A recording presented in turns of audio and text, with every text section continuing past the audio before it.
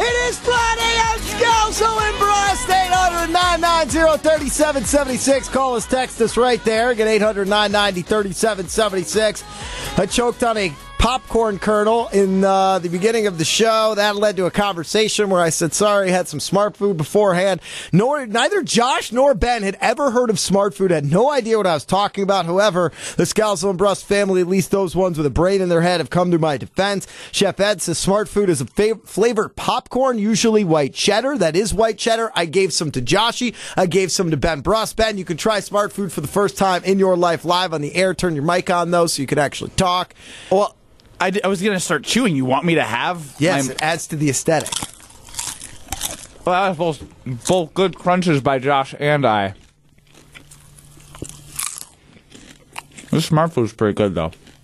608, Trevor from Middleton, who's wrong, says smart food isn't even a top 7 popcorn brand, let alone a top 7 chip. I found updated 2021 from the fiscal year that ended on May 16th, 2021. The ready-to-eat popcorn caramel corn category was up 8.7%. Total sales of $1.6 billion. Oh my Smart gosh, Foods, what are we doing? the leader in the category with $471 million in sales, a 1.9% increase over last year. What are we doing right now? Is this like NPR?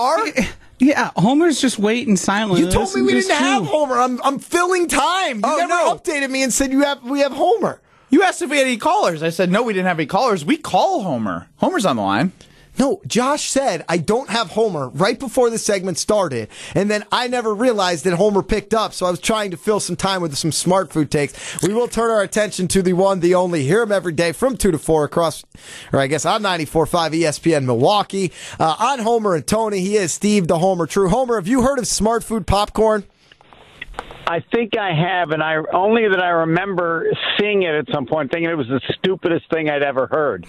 Can you please elaborate as to why? Well, no, like smart. We all know smart food is fruits and vegetables or something. Nobody ever says like popcorn is smart food.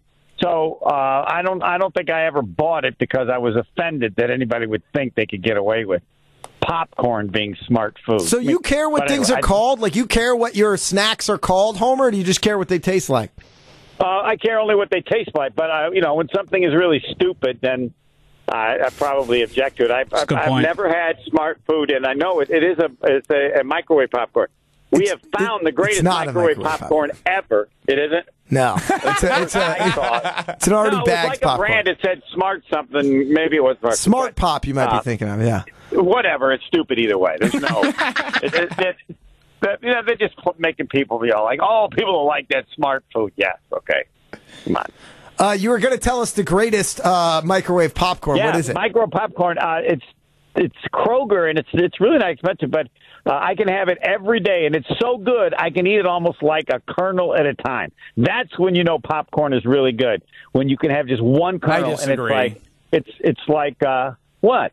You can't just have one kernel at a time. That's how good it is. Really good. I know. I'm saying I still don't think that'd be correct. If rejecting the notion.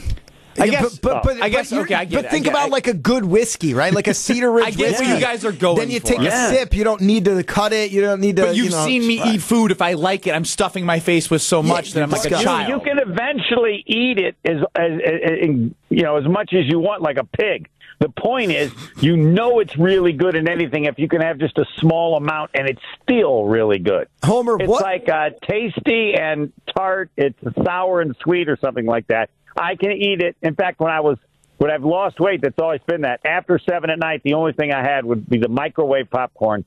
That's it. Guaranteed lose weight. Homer, what else is so stupid that you haven't even given a chance? Like, what else strikes you as so stupid that you can't even try it to see if it's bad? I can't think of it right off the top of my head.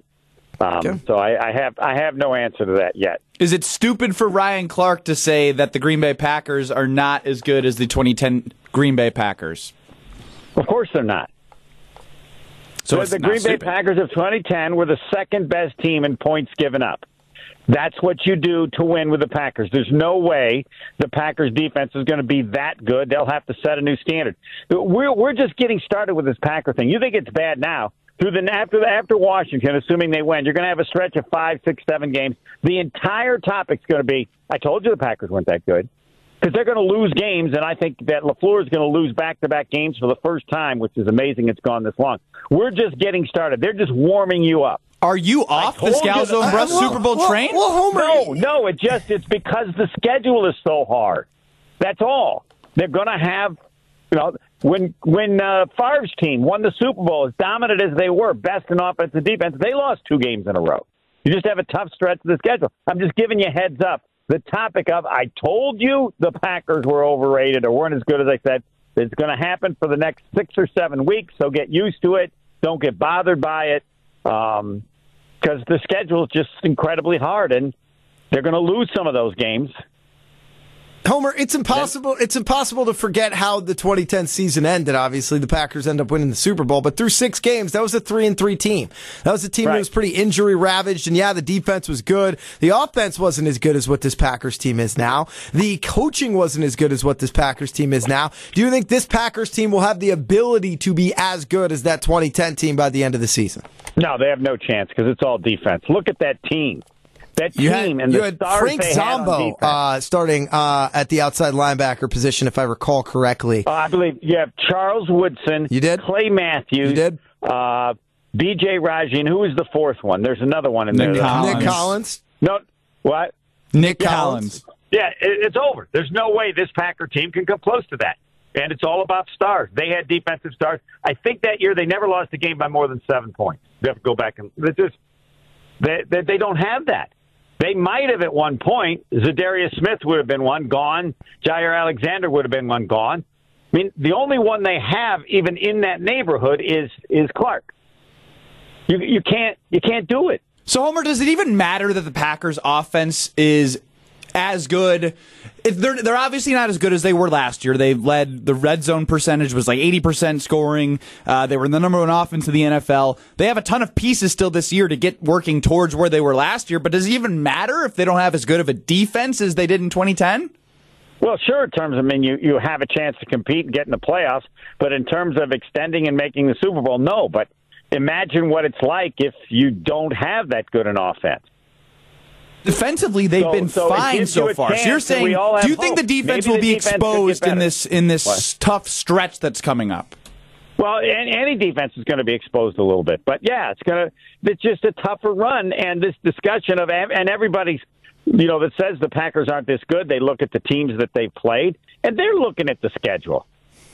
I mean, how easy is that to say? The Packers aren't as good as everybody thinks. Well, first of all, I don't know how many people think they're that good, but they know they're going to struggle some in the next after Washington, and then they're going to look like a genius. I told you so. Well, look at the games and the teams they play.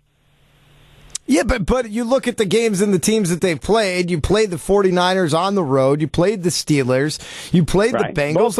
Both those teams aren't that good. San Francisco is not that good. Everybody understands that. Look at their other games. But we understand Pittsburgh. Those aren't as impressive wins. They just aren't.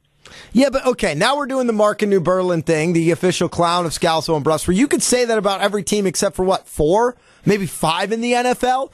Right? I mean, and those are the amount of teams that can actually win a Super Bowl. Would you put the Packers in one of the group of 5 or 6 teams that has the ability to win the Super Bowl this year? Right at the bottom of that group, yes, because of the defense. I mean, Kansas City's kind of the same way, but Kansas City's defense is far worse than what Green Bay's defense is. Right now, it is far worse. Yes, Arizona's defense isn't that much better than what Green Bay's defense is. They have one guy, and they had one game in which everybody points to, in which Chandler Jones had 17 sacks in one game. I mean, when you look at the top of the league, there really aren't those juggernauts out there. The Rams defense has taken a massive step back from what they were last year. So who's these defenses that scare you come playoff time and they're that much better than Green Bay? No, because you have a number of teams they'd have to beat. They're not going to be a number 1 seed. Can you win a group of games against those teams with the defense the Packers have? And I say no. See, what's weird is they could be the number 1 seed.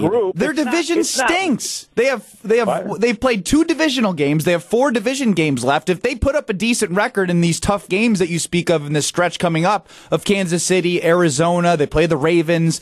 There are some tough teams, but they also have a crappy division. If they take care of business in the division, other teams are going to drop. Like the NFC West is going to fight itself out of position potentially, and the Packers could end up with the number 1 seed if they are somewhat decent through their tough stretch. All right. Well, I mean, yes, they're in that group. They're not going to be the number 1 seed. I don't know who is. It isn't going to be Green Bay, but we'll see. You don't sound very optimistic about this team. No, it's this way every year.